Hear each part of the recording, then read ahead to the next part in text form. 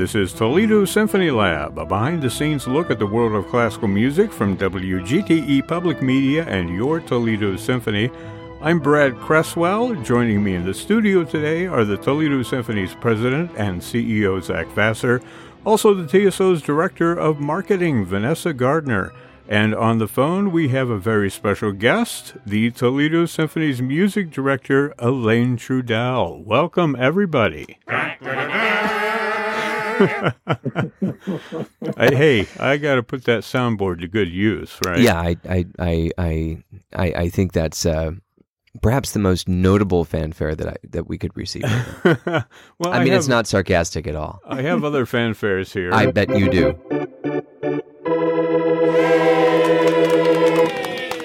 Oh, how I've missed you. Yeah. Well, the subject that we are taking on today is a big one, and that is the 80th anniversary season of the Toledo Symphony. You've announced what's happening next year, and we're going to talk about it as well and give a little backstory on all of that. But before we get to all of that, let's hear a story, right? We usually start off with a story with a guest, what have you. Well, the guest today is the entire 80th season of the Toledo Symphony. So we're looking for Toledo Symphony story. Mm-hmm. And Zach, I asked you to prepare something for us. Yes, I'm happy to tell this story. It's a great story. Okay, well, let me set the theme here. All right. Oh, that's sweet. Okay, you're on. Well, the Toledo Symphony was not born as the Toledo Symphony. It's gone through a couple name changes, but what we know today as the Toledo Symphony began in 1943, 80 years ago, and it was called the Friends of Music. And it migrated from the Friends of Music into the 1950s as the Toledo Orchestra, and then after that was rebranded the Toledo Symphony. And I think it's really lovely that the organization had this original name of the Friends of Music, because there were several attempts to make a Toledo Symphony. There was one in the 1890s that was very successful, ran out of money. There were several attempts in the first part of the 20th century. There was a very good orchestra across the 1920s, which didn't make it through the Depression. But we have a lot of archival material from those previous orchestras. There were a couple that only played one concert, wow. and but we have programs from the Paramount Theater when the orchestra would play.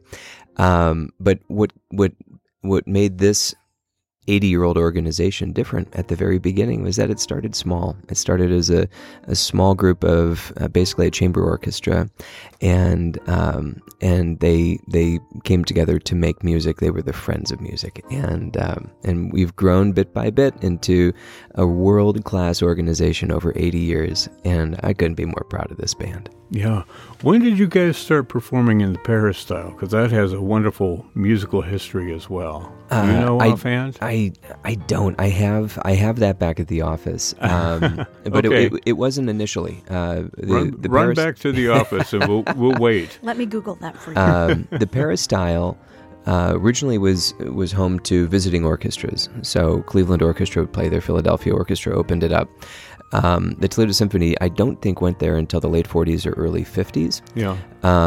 And it was a special performance. I want to say that Nadia Boulanger conducted the orchestra on that first performance at the Peristyle. Yeah. But I could be wrong. I'm sure Bob Bell is listening right now and saying, no. Well, that's a good, little bit of history about the symphony. I mean, obviously, you've done a lot since then. Mm-hmm. What are some of the great memories for you, both first as a spectator and then later as the president and CEO of the organization? Well, my spectating goes back to when I was a little kid. So I always like to tease my parents. They would go to the symphony to get away from their 9 children. Yeah. And then little Zach comes around and takes an interest in classical music. And I wanted to start going with them. So I have very early memories of going to the Peristyle. I remember seeing Bob from Sesame Street at the Peristyle. And McGrath, right? yeah, exactly. And for me, that was a home in a special room. And even when I went to college, I had on my bulletin board a picture of the peristyle, and I just had so many wonderful memories there. Wow, you were a real classical music nerd, weren't you? With pride. As a spectator, I remember fine performances. For some reason, an early performance with John Browning playing Mozart sticks with me. And I remember my very first Toledo Symphony concert. They played the Prokofiev Romeo and Juliet suites, and it finishes with that piccolo, maybe flute at the very top, and it just kind of disappears into sound. And I just remember trying to figure out when the sound ended, because it sounded like it was just continuing in my memory, and it did. And I just remember being enchanted. So that's wonderful. Yeah. Elaine, you've been patiently waiting on the phone. Are you still there? Oh, yes. Okay. Well, we're going to talk a little bit about some of the Masterworks concerts that are coming up. And I do want to play a little game, and this is for everybody, where I'll say a name of a guest artist that is coming for the 80th anniversary season. And you tell me, it's like word association, right? You tell me what word pops into your head when you think of this person. Then we're going to talk about their concert, okay? But let's start with the violinist, Blake Pouliot. He's a wonderful violinist who has been back before. What's the first word that comes to mind for you, Elaine, when you think of Blake? Interesting. Future. Future. It defines what a violinist in the future is. And as in the future is now. Yeah. So, but it's this new generation of violinists, as people who heard this season, Kirsten Leon, and you hear people like Augustin Adelich, and Blake is definitely part of that new generation of violinists that are absolutely phenomenal. So I don't know, that makes me think of that. It's the whole new generation of violinists.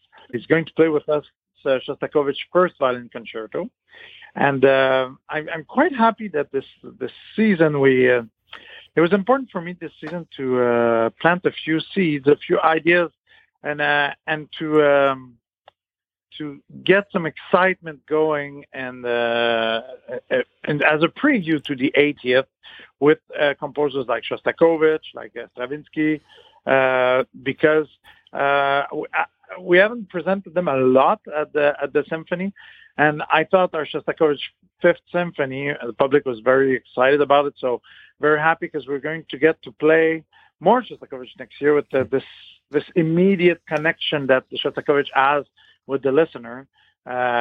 Basically, we're just transmitting the emotion he has through his music. Like I've said many times on your show, that Beethoven, Shostakovich, Mahler, they're like the immediate composers with an immediate emotion transmitted by us to the public. So Blake will be there. Will be coming back. First time Blake came and played with us was before the pandemic, and he played the Mozart, I think, fourth or fifth violin concerto at the Valentine. And it was just on the cusp of this international career. And now he's playing with all the big orchestras around the world. And the connection, I could have also said relationship when we talked about Blake, because it's relationship that we create with the Toledo Symphony, with instrumentalists, soloists, singers that are just, right on the edge of a big international career. And when they do, when it does take off, like Adelich and now Blake Pouliot, and it's been like that for years and years and years. I mean, it's one of the big traditions of the orchestra to invite artists that were almost super well known and then become superstars, but we already have a relationship with them, so they love coming back to Toledo. So he's coming back to Toledo with this huge concerto, which will be followed by Prokofiev's Fifth Symphony, which is his big hit, his great symphony. We know Prokofiev, of course, from his ballet music, from Romeo and Juliet. We know him from Peter and the Wolf. But as far as the symphony, the fifth is is a symphony that is absolutely wonderful for the orchestra. It's one of our most requested pieces by members of the orchestra, and it's one piece that I'm very, very happy to reintroduce to our public. Well done. Alain, I'll even point out that the first time I ever heard you conduct was a Prokofiev symphony, a different one. Wow. True, number one, yeah. Where was that? Oh, It was at the Peristyle. Oh, yeah. Yeah. Oh, that's right. Elaine is at the Peristyle sometimes, sorry, with the Toledo Symphony. Sorry, I blanked out for a moment. No, just kidding. Let me throw another name out there for you, Elaine, while we're talking about Russian repertoire. Okay. What about the pianist Olga Kern, who made a huge splash with the Rock 3 in previous seasons, and you have her here for another piano concerto. Tell us about... well, first of all, what word comes to mind when you think of Olga Kern? I'm going to get in trouble because I have many pianist solo friends of mine, and I'm going to say a word, but, if any of them hear it, anyway, hopefully they're still my friends. So my word's going to be favorite. Oh, favorite. Oh, yeah. Yeah. I mean, I have many pianists I absolutely adore, but Olga Rachmaninoff, I mean, for me, it's could call it favorite, perfection. Yeah. Could call her the goat of Rachmaninoff of all time. Sorry, sports analogy again. But she for me, she embodies the spirit of Rachmaninoff when she plays his concertos. It's incredible. And also, I mean, her brother's a trombone player, so she knows all the trombone repertoire. That's a lot of fun for me. But she's not scared of anything. She has this incredible musicality, but she's so strong at the same time. That's everything you need in Rachmaninoff. So last time she was here, she, as you said, created an incredible impression. I mean, she had been here before, but when she played the third concerto, which probably is one of the most difficult piano concerto ever written, and she was playing, I think, the day before as a replacement with, I think, Philharmonia somewhere. Mm-hmm. She was playing, I don't know, Grieg or another concerto. Then she just took the plane, came over and said, oh, yeah, I'll be there. I'm coming. And it was unbelievable. The orchestra and I were like, wow. And it's like, everything I had hoped for, because I've been a fan for so long. It was my first time performing with her when she came, the last time. It was just before the pandemic. And to have her again, I said, when we did the third, we need to do the second concerto, which is the one with the big introduction, the one that everybody knows. This is probably out of the, if you say the top 10 piano concertos, it's always number 1 or 2. It's a top favorite of the public. Mm-hmm. And with her, it's going to be like a dream. The word could have been dream also. Yeah. And it's fantastic. So, and enables me also to program something that's not played all that often, but that is incredible. It's a Polish composer, and it's Lutosławski's Concerto for Orchestra, which I like. You've seen in the past. I like to program concert pieces with orchestra, as we did with Jennifer Higdon, that features all the sections of the orchestra, because we have a fantastic orchestra, and we have so many new members in the orchestra because, again, with COVID lasting all that long, we had a lot of people that were very close to retiring and decided to retire. And not that I didn't try to coax them into staying. Some of them I said, oh, let's go out for lunch. And you think you can give me 2-3 more years? And they said, oh, Alain. And when you do something you love, you kind of always look kind of youngish. And some of our members in the orchestra that were retiring, I thought they were like 10 years younger than they actually were. Because it's because they have a good life, of course. We're not naming names, by the way. No, not naming names.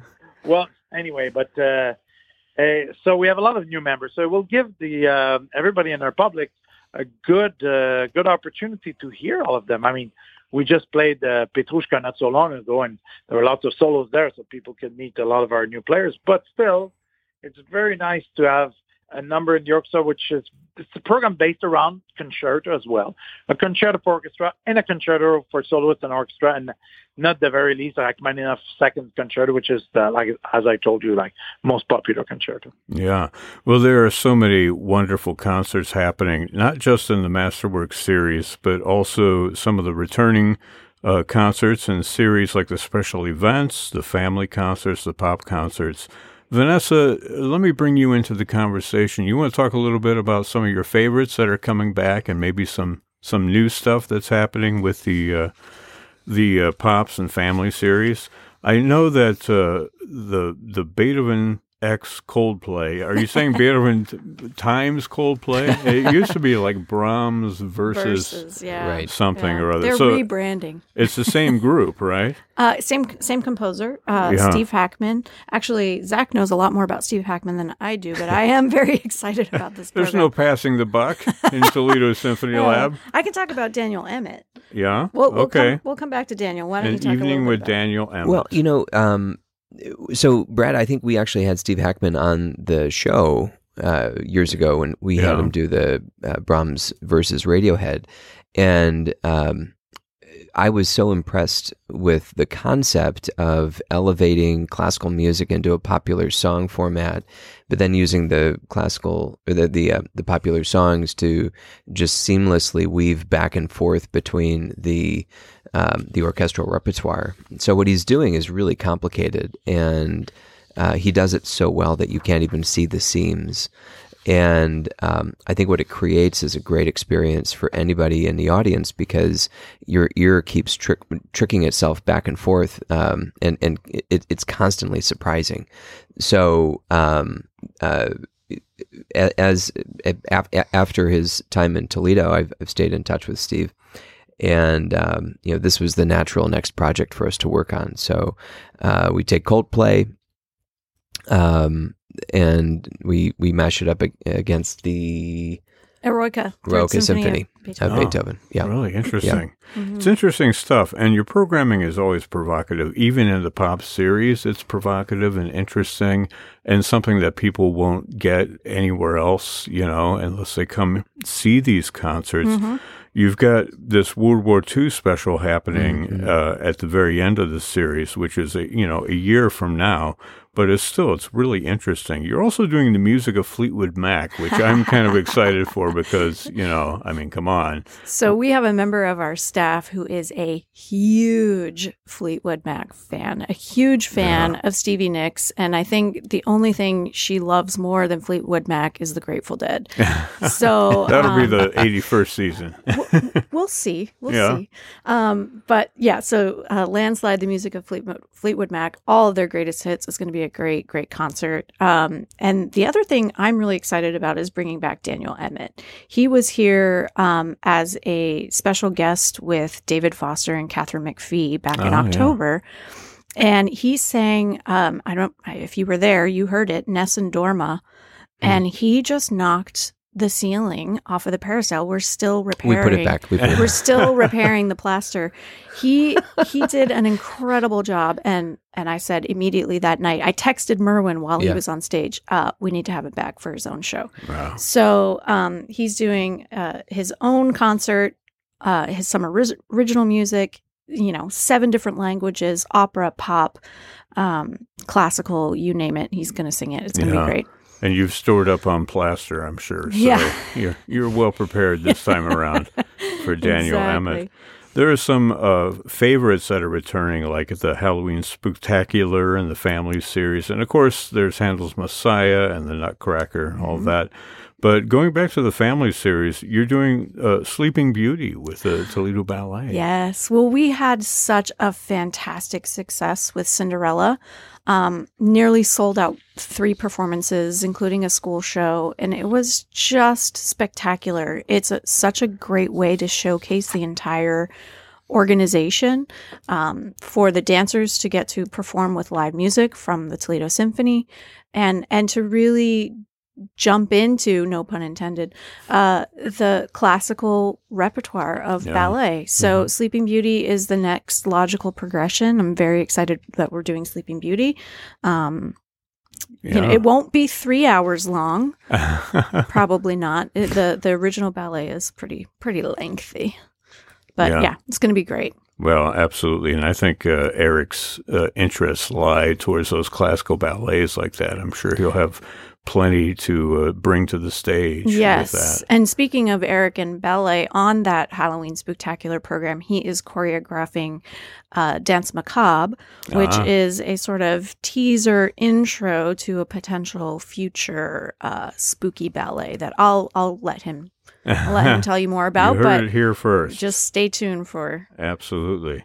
Well, let's talk about another name, and I want to point this towards you, Elaine, because they're kind of doing double duty, and it's a really well-known instrumentalist, talking about Branford Marsalis, and he's going to be on one of the Masterworks concerts, but also on the jazz concert. So tell us a little bit about Branford Marsalis. What comes to mind when you think of him, and the concert that he's going to do with the symphony. And then we'll talk about the jazz orchestra as well. Okay, yeah. Brantford, let me see. I have, I have three. So you pick the one you like. So genius, talent, and tradition. Genius, talent, and tradition. I picked genius. Yeah. What do you pick? Yeah. They're all nodding their heads. Yeah, I'm fine with that. Yeah. Okay, I'll go with the crowd. It's very rare that you encounter pure talent and pure talent of genius, and it's no compromise. Yeah, uncompromising. That's a big thing for him also. I mean, sometimes we talk about artists that are quote unquote crossover artists, and I have an allergy to that because they're not like good crossover artists. They're artists that devote themselves into a field or the other field, or a field and the other field, meaning that, you spend your entire life owning your skills on every field that you absolutely love in music, which is a little bit my case, because I was brought up in the jazz idioma, and I discovered, that I love classical music as well. And so it takes a lot of time, because you actually have to become legitimate in both, and not just a little bit of one, a little bit of the other. So Branford is somebody who's, and people know him for two reasons, because he was, of course, the soloist in those albums by Sting, the really great album like Nothing Like the Sun or Voyage of the Blue Turtle. And also, of course, by his association with his brother, with Marsalis. But in his own right, the music he makes, with his quartet and the music, he also pursued playing concertos with orchestra. And he doesn't pick easy stuff. It's not like, I'm just going to do, the one saxophone concerto that everybody knows. Well, that most classical musicians know by Glazunov, and so I'll do that. No, so we talked about doing a work that represents something very interesting for me, and very modern, but not modern in the sense that it's difficult to listen to, but modern in the sense that it's something from our time. So and a link to tradition, which I see him in the great link of tradition of the New Orleans jazz style as well. So the piece he's going to play with the orchestra is by Gabriel Prokofiev. And yes, Prokofiev as in the grandson of the other Prokofiev we're playing, the Prokofiev of Peter and the Wolf, and I've heard of him. And of course, the Fifth Symphony. Yeah, you might have heard of him. Yeah. So his grandson is also a fantastic composer, and he wrote this piece, a saxophone concerto. He actually wrote other pieces that are really amazing and really unique, a concerto for turntable and orchestra, and he wrote a concerto for bass drum and orchestra. Wow. And really for one bass drum and orchestra, that are really the crazy music, very good. But his saxophone concerto is a great piece. It has all these colors, and you'd imagine like somebody who just plays classical saxophone or whatever that means, play this concerto. But no, Bradford, he brings all the languages that he knows, because he basically knows all these languages: jazz, classical, something more modern. So he will be our soloist in this concert. What I wanted to picture in this concert is to have different, actually picture, I didn't want to intend a pun, but it is nicely done. Because he's going to play in their opening concert of the season, and both opening concerts of the symphony masterworks and of the jazz, the TJO, Toledo Jazz Orchestra season. So Branford will be the featured soloist on our opening concert of the season, and it's very important for us to start our season by the statement that we are the orchestra of everybody in our region, everybody in Toledo, not just an orchestra that is in Toledo, but the orchestra of all Toledoans and for everybody in our region. So we're going to pay homage to the Glass City River Wall. That is the great mural that you see, the biggest one on silos, I think, in the world, that you see when you come in Toledo. And Barbara Assignac, a First Nation composer, is going to write this piece specially for the event, especially for us and for the people of Toledo. Then we're going to play a concerto that also has these different ideas, different pictures in it, by Gabriel Prokofiev with Branford Marsalis. And we're going to end the concert with Pictures at an Exhibition by Mussorgsky, arranged by Ravel. Picture at an Exhibition is another one of those top 10, top 15 orchestra repertoire that people know and love. And it's going to be a fun concert with a lot of short movements and a lot of things to discover, but a lot of different pictures and images. And it's a great way to start the season and to position, we want to position that 80th anniversary, which is, we are an orchestra and we've been here for 8 years. But the only reason why we've been here is because of the public, it's because of the people of the Toledo, it's because of our patrons, so we want to pay tribute to everybody in the community. But Branford is here also for the opening of the jazz orchestra season. So we're going to do, he's going to come with us and play quite a few numbers on that first concert. Now, the jazz orchestra season is going to be our second year together. So we've been dating for the first year. Now we're dating a bit more seriously. We've had a really nice first season together. There's a few things we've established, tributes to players in the region. Again, underlining that we have legends that are around us. We did one on Art Tatum this year, and we're gonna do a concert as a tribute to Gene Parker this coming year. We're gonna keep going also with a great American songbook with Ramona Collins, and a great tribute to Buddy Rich with our fantastic new drummer, Pete Sears. So and the Christmas concert will be there as well. So there's still the series of 5 concerts, and all those concerts will start with the concert featuring Branford Marsalis, which is, you can only imagine how excited everybody is in the band to have Branford joining us for that concert. Yay!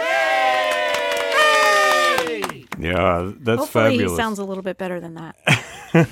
I'm sure he will. Then the yay, or then the party horn? The party horn. The party horn. I'm going to take a little break here and do our 1980s quiz. This is related, obviously, to the 80s, but I've got... It didn't work that way, just so you know. Yeah, well... It's 40 years ago. your 80th birthday, right? The 80th anniversary. Wouldn't it be more season. appropriate to talk about the 1940s? Well, I'm not a quiz master. I'm not changing the quiz just for the sake of math. I was told there'd be no math. Yes. That is my mantra, really. You know what I just realized? What's that? Prokofiev Symphony No. 5 was composed around the time that Toledo Symphony was founded. That's a good point. What does that have to do with my quiz? Well, it has to do with the 80th. Yeah, it's actually an 80th. It should be a piece of trivia on your quiz. Okay, all right. Get so it what piece of music was being composed while the Toledo Symphony was being composed? Like actually during the composition of the symphony? Well, geez. All right, move along. Okay, we're moving along. Okay, this is a 1980s quiz, okay, and I have one question for each year, right? So 1981. Oh, first let me bring up some music here. Get us in a 1980s mood, right? I think this is by Wham. Something similar. All right. Alain, do you remember the 80s? Oh, yes. I remember the 80s, too. Okay. 1981. Which video game introduced the character Mario? Was it Donkey Kong? Was it Super Mario Brothers? Or was it Donkey Kong Jr.? We'll come back and answer these at the end. A, B, or C? Number 2, 1982. Which country invaded the Falkland Islands leading to a war? Was it Argentina, was it Brazil, or was it the United Kingdom? 1982. 1983. Who won the Nobel Peace Prize? 1983. Was it Ronald Reagan? Was it Mikhail Gorbachev? Or was it Lech Walesa? A, B, or C? 1984. Who won the Grammy Award for Album of the Year? Was it Michael Jackson, Prince, or Bruce Springsteen? A, B, or C? In 1985, what famous shipwreck was uncovered at the bottom of the ocean? Was it the Titanic? Was it the Edmund Fitzgerald? Or was it the Lusitania? A, B, or C? In 1986, where did a catastrophic nuclear accident occur? Was it in 3 Mile Island? Was it Chernobyl? Or was it Love Canal? A, B, or C? This one's a little trickier because I'm asking you which of these events did not happen in 1987. Was it the Iran-Contra affair? The movie Spaceballs, which is one of the greatest movies of all time, right? Zach is nodding his head. Or was it that scientists found the cause of Legionnaire's disease? You remember Legionnaire's disease? It was like this mysterious illness. A, B, or C? Okay. What was the most popular TV show in the U.S. in 1988? Was it The Cosby Show? Was it Roseanne or The Golden Girls? A, B, or C? 1989. Which of these things did happen in 1989? The Exxon Valdez oil spill, Tiananmen Square massacre, or fall of the Berlin Wall? Which of those did happen in 1989? Okay, so let's go back to 1981. Which video game introduced the character Mario? It was Donkey Kong. A. Did everybody get that? Mm-hmm. Yeah, did you get that, Elaine? Yeah, okay. Which country invaded the Falkland Islands in 1982? It was A, Argentina. Did you get that? Everybody got it? No? Yep. Oh, wow. So, Vanessa, you didn't get it? I did not. Either? Okay, so Elaine is ahead. Who won the Nobel Peace Prize? I can't even say it now. Who won the Nobel Peace Prize in 1983? It was Lech Walesa, number C. Zach got that? Can we say you got? Number C? Yeah, letter C. Okay, just check. Just check. I mean, I'm not in broadcasting. I don't know how this works. We have a secret language, right? Okay. In 1984, who won the Grammy Award? Album of the Year. It was A, Michael Jackson. Was that Can Thriller? you name the album? I think it was Thriller. Yeah, it was Thriller. You still with us, Elaine? Yep. Okay. In 1985, what famous shipwreck was discovered? It was the Titanic. Mm-hmm. A. Bob Ballen, right? Yeah, the Titanic. 1986, where did they have a catastrophic nuclear accident? It was B, Chernobyl. That happened in 1986. Love Canal was like an industrial waste pile, and 3 Mile Island was not in 1986. When was 3 Mile Island? I don't know.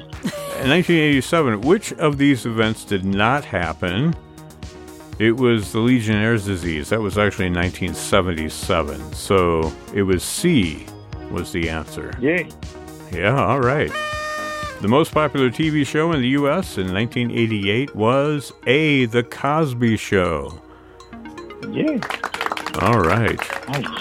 In 1989, which of these things did happen in 1989? The Exxon Valdez oil spill, the Tiananmen Square massacre, or the fall of the Berlin Wall?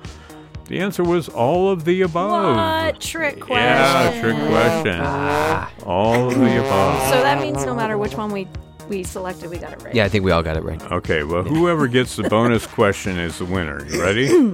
Here's a bonus question. Which computer sold in the 1980s still holds the Guinness World Record for the highest selling computer of all time? Was it the Commodore 64, the Apple Macintosh, or the Atari 800? A, B, or C? I'll give you some time to think about it. Okay, time's up. The answer is All of them. No. It's gotta be. I'm gonna go with B, but I'm not super confident. The answer is A, the Commodore 64, the best-selling computer of all time. Okay, who got that? Zach got it? I got all the answers. You got them all right? Okay. No. It doesn't matter. Merwin still wins. Did you get them all really, Elaine, or are you just saying that because you're on the phone? All, except the one that you said all of the answers. I said the Fall of the Berlin Wall. So either all or just one I didn't get. Yeah. Okay. It's the first time I get all the answers. Wow, so how'd you do, Zach? I got, well, depending on how you do number 9, I missed 2, but I got the bonus. Okay. Well, we'll say it's a tie because I did say Elaine that, totally beat me. I did say that the winner of the bonus. Give it to Merwin. Okay. The winner of the quiz is Merwin. Yay! I hope he's just rolling his eyes now that he hears that. Yeah. I think we've done that before. Speaking of music nerds, did anybody know that the Berlin Wall came down in 1989 because that's when Leonard Bernstein did the Beethoven in Berlin performance? Yeah, that's where my mind went. Where he substituted the German word Freiheit. Right, for Freude. For Freude. Yeah. Freedom instead of joy. Yeah. Yeah, the Ode to Freedom. As it were. It's a great concert, which you can still find on video and you can find on audio as well. When I was in college, after the final exam, every semester, I would go down to the media center and watch it on a laser disc. Wow. Wow, that's more classical music nerdery from Zach. Nerdery. Wonderful. Well, let's dive back That's what we should call the office. Are you going back to the office? No, I'm going to the nerdery. Nerdery. It's where nerds are born and where they go to retire their nerddom. You know what we sing at the office? What's that? Nerdery rhymes. Speaking of nerdery rhymes, I'm really fascinated, Elaine, by this concert that has your arrangement of a Mozart piece for piano, variations on À vous dirai-je maman, which is a French nursery tune. And we know that as like Twinkle, Twinkle, Little Star. Yeah. And, other... I'm not familiar with that. Right. Okay. And I'm just wondering, so that's an orchestral arrangement you made of the piano work? Yeah, sorry, I'm still getting over the fact I got all the answers. For the first time in my life. Woo. Okay. No, it's okay. The answer to your question is, actually, this was made for the Toronto Symphony, the other TSO. The Toronto Symphony, for a concert we did with the Platypus Theater, and we're looking for a version of Twinkle, Twinkle, Little Star. And I thought, they talked me into going well, do a little bit of it, then a little bit more. Finally, I did almost the whole thing. So, and I used it as a little feature for different sections of the orchestra, but it's a very virtuosic, right? The Mozart variations on that. And I thought it would be a really, I thought it'd be fun to insert inside possibilities of things like, it's a mixture between very virtuosic orchestra playing, kind of a little bit of witty accompaniment here and there. It doesn't get in another style than Mozart style. It doesn't get like romantic or modern or anything, but there are little variations that could be played. For example, we had back then the principal cellist of the orchestra was very good at playing musical saw. So I gave him a solo for musical saw and harp in the middle of it, which was the same music, and the harp played some of the accompaniment. And then sometimes I've added with the kids playing the recorders and with the orchestra accompaniment. But we can do those, skip those. It's there's different modules because each of the variations you can do or not do. So you can pick the ones you want to do. But it was a lot of fun to do. And it starts very simply by just an oboe playing the tune, which is very Mozartien to do this, just one oboe note. As you hear it like in Amadeus, when Salieri said, just one oboe note. And so that's, I just thought I'd do a little wink at that. But this concert is a very important concert for us because we're talking about the 80th anniversary. And that's in our concert that celebrates almost to the day the 80th anniversary, and with a program with the same composers as they had on the first concert ever of the orchestra. So there's going to be some Ravel on it, which actually will be they're different pieces. I thought of doing again a little variation on the first concert, so keeping the same composers but different pieces. And at the end of the concert, we have a little special for everybody, which will be something that was played in both the first concert and the 80th anniversary concert. But music of Mozart, music of I think Brahms, Ravel, and there's also they had a living composer. Of course, already back then they were encouraging living composers by promoting their music, and they did a piece by Ernest Bloch. So instead of doing a piece by Ernest Bloch, who's now not a living composer, I thought we do an American premiere of one of our really leading American composer, Samuel Adler's, just close to us, right? His Seventh Symphony, which is a fantastic piece. It's been played in Europe. It's never been played in the U.S. Yeah. So we're going to do the premiere of that piece. We're going to do a lot of, other Mozart that people know very well also. So it's going to be kind of a little bit of a party atmosphere with music for a little bit of everybody in that concert. It should be a really fun concert. Yeah, absolutely. That's and for your if party I have anything atmosphere. to do with it, there'll be cake and champagne. Cake and champagne. It's interesting when you were describing like the saw and the harp and all that. I was thinking, Warner Brothers cartoons like Bugs Bunny or something like that. Well, I have to tell you, I'm already scouting special talents in the orchestra. You might be surprised of a thing or two, so we'll see. But we have to keep some surprise. It's a birthday, right? So. Yeah, a few little surprises.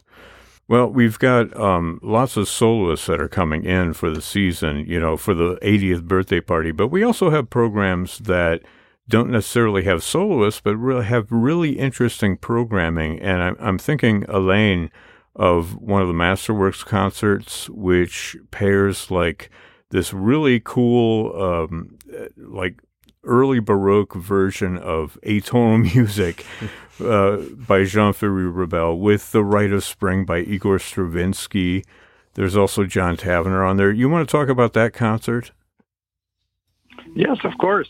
And I'll talk with a little bit of background behind me. You like my background music? Yeah, that's nice. Yeah, it's my son playing the guitar. Here, I have some for you. That's what happens when you play Rite of Spring backwards. Yes, exactly. And you cue it up to the MGM Lions Roar and watch it during the Dark Side of Stravinsky, right? Dark Side of Stravinsky. Okay. Well, I'll stick with Olivier playing the guitar. Okay, so, well, actually, I thought it's interesting to play a program where you play the Rite of Spring, which is a revolutionary piece, and just as a little sidebar, it's revolutionary, but it's not scandalous. What was scandalous was the dance and the costumes, honestly, more than the music. So don't be scared. If you're listening to this, come and hear the Rite of Spring. It's a good piece. But who would think that the piece that would be the most shocking and revolutionary on that program would be a piece written about 300 years before that? That's what's interesting, and I thought that's a nice dichotomy to have on the program. So I wanted to build a program that was built around the breakup, of the winter to the spring, revival of the earth and nature and the force of nature, like the elements that clash together in nature. And there's a piece called Les Éléments, a work Les Éléments, the elements. And for people who know French a little bit and will see the title, there was not a mistake. There's no T in élément. Now there is. I was just looking that up on my phone. I know, but in the French language of that period, of the time of Rebel, and yes, his name is Rebel, and it's interesting because his music sounds like that. And his time, which is Baroque time, they didn't have a T to the word elements. So, but this piece, you can hear it, the chaos and the creation of the universe. A little bit like when in Haydn's Creation, the first movement, where you're wondering what's happening. It's like there's some kind from chaos to some kind of not unity but creation of something. Well, you have that at the beginning of a rebel, and it's really special. Then it goes into different aspects of the elements. So this is one aspect that's very important. I thought, what a great idea to put this rite of spring, which talks about, nature, but also initiation, rite of passage, the clash of nature, the clash of the elements, to this piece that also talks about clash of the elements, but that's written a few hundred years before. And in the middle, this very still piece that talks about eternity sunrise, which is by Taverner, but not the Renaissance Taverner, the 20th century composer Taverner, John Taverner, exact name, but a few hundred years after. So we have something from the Baroque era, and something that brings us a bit of repose, but also that brings us a little bit of a contrast and a way to see this a bit from perspective, give ourselves perspective, and then we jump into the Rite of Spring. Yeah, I can't help but think, now that you've made the connection, which I think is pure genius, by the way, I'm going to steal that for my radio show, but the connection that Stravinsky might have had Rebel in his ear a little bit when he was writing that sacrificial dance, because the chords are similar and the rhythm is a little bit similar, sort of, in the Rebel as in the Stravinsky. I wonder if you can talk about, is there a connection, do you think, in your mind, that goes beyond the programming for those two works?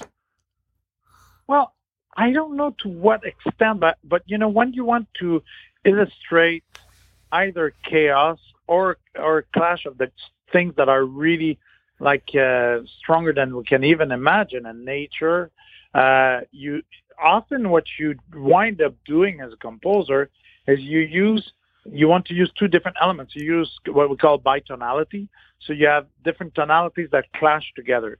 In the Rite of Spring, when you hear, for example, yum pum pum pum pum pum pum pum pum pum pum pum pum, those are the famous two chords from Rite of Spring. You have E7 and E flat 7 connected together, and those are two chords that really don't go together. But when you put them together, you feel the clash that can be there. So in Rebel, and that opening, there's a lot of chords that go on top of each other, but that have nothing to do with each other. But the tension builds so much because great music is built upon amongst other things on tension and release. A good phrase is also built on tension and release. So how much tension can you build? How much tension can you sustain before everything breaks?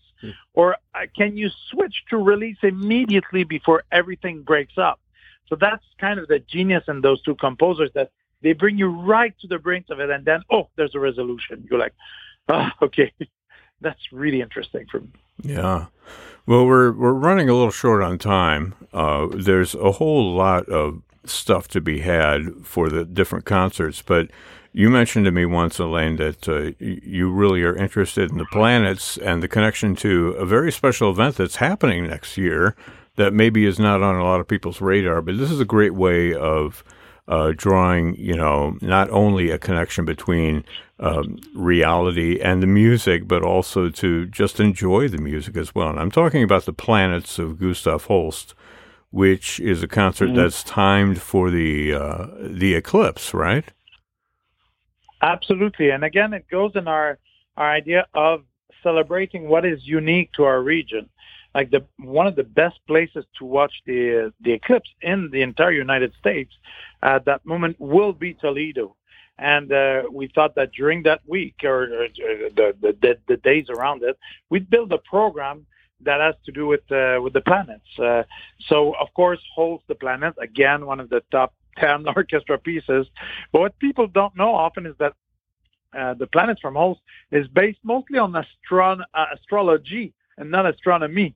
No. So it's really interesting to see. So, but at the same time, if we really want to have a pendant, like another piece that will relate to it, we commission I think 7 composers to write music about the planets, like shorter. Of course, shorter works because to do a first half, because the planet is very important and massive piece that we takes up a lot of the program. But we were talking with all of those composers to write this collective of composers that started in Toledo as well, to write music, but that would be more about the astronomy of the planet. So you have the two visions of it, and you know what the science tells us of space and what human thinks of space. So it's really interesting because it's there's something very mysterious about having all of this together and exactly at the time of the eclipse. I think it's unique. It celebrates Toledo also. It celebrates our region. Yeah. And just to be clear, you're not asking people to stay inside the concert hall for the eclipse. They can see both, right? Of course. This is the appetizer to the eclipse. That's right. I see. The amuse-bouche. To get you in the mood, as it were.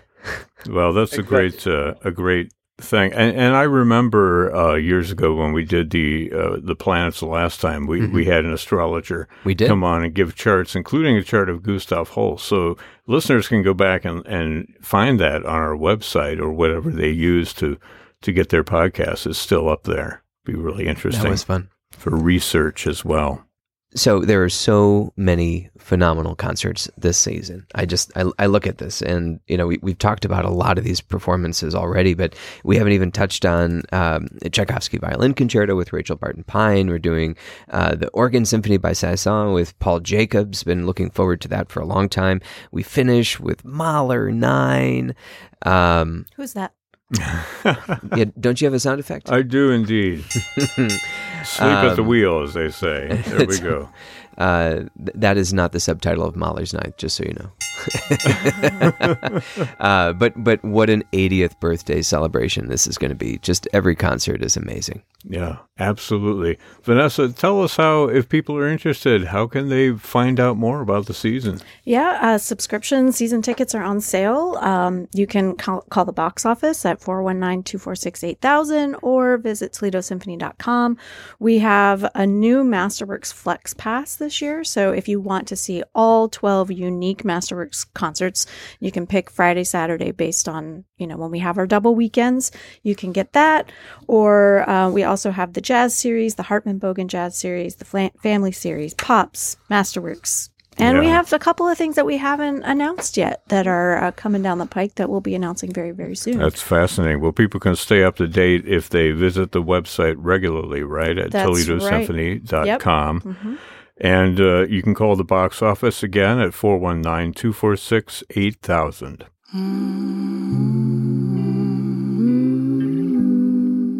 This program is a production of WGTE Public Media in collaboration with our sponsor, the Toledo Symphony, with generous support from the Rita Barber Kern Foundation. You can download episodes as a podcast by going to our website at wgte.org/lab.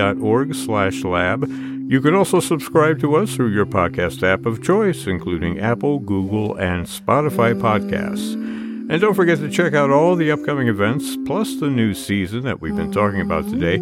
That is, again, at their website, ToledoSymphony.com. You can also check their various social media outlets, Facebook, Instagram, and Twitter. And you can find the TSO's streaming platform online at stream.artstoledo.com. My thanks to Elaine Trudell, Zach Vassar, and Vanessa Gardner. I'm Brad Cresswell, and this has been Toledo Symphony Lab from FM 91.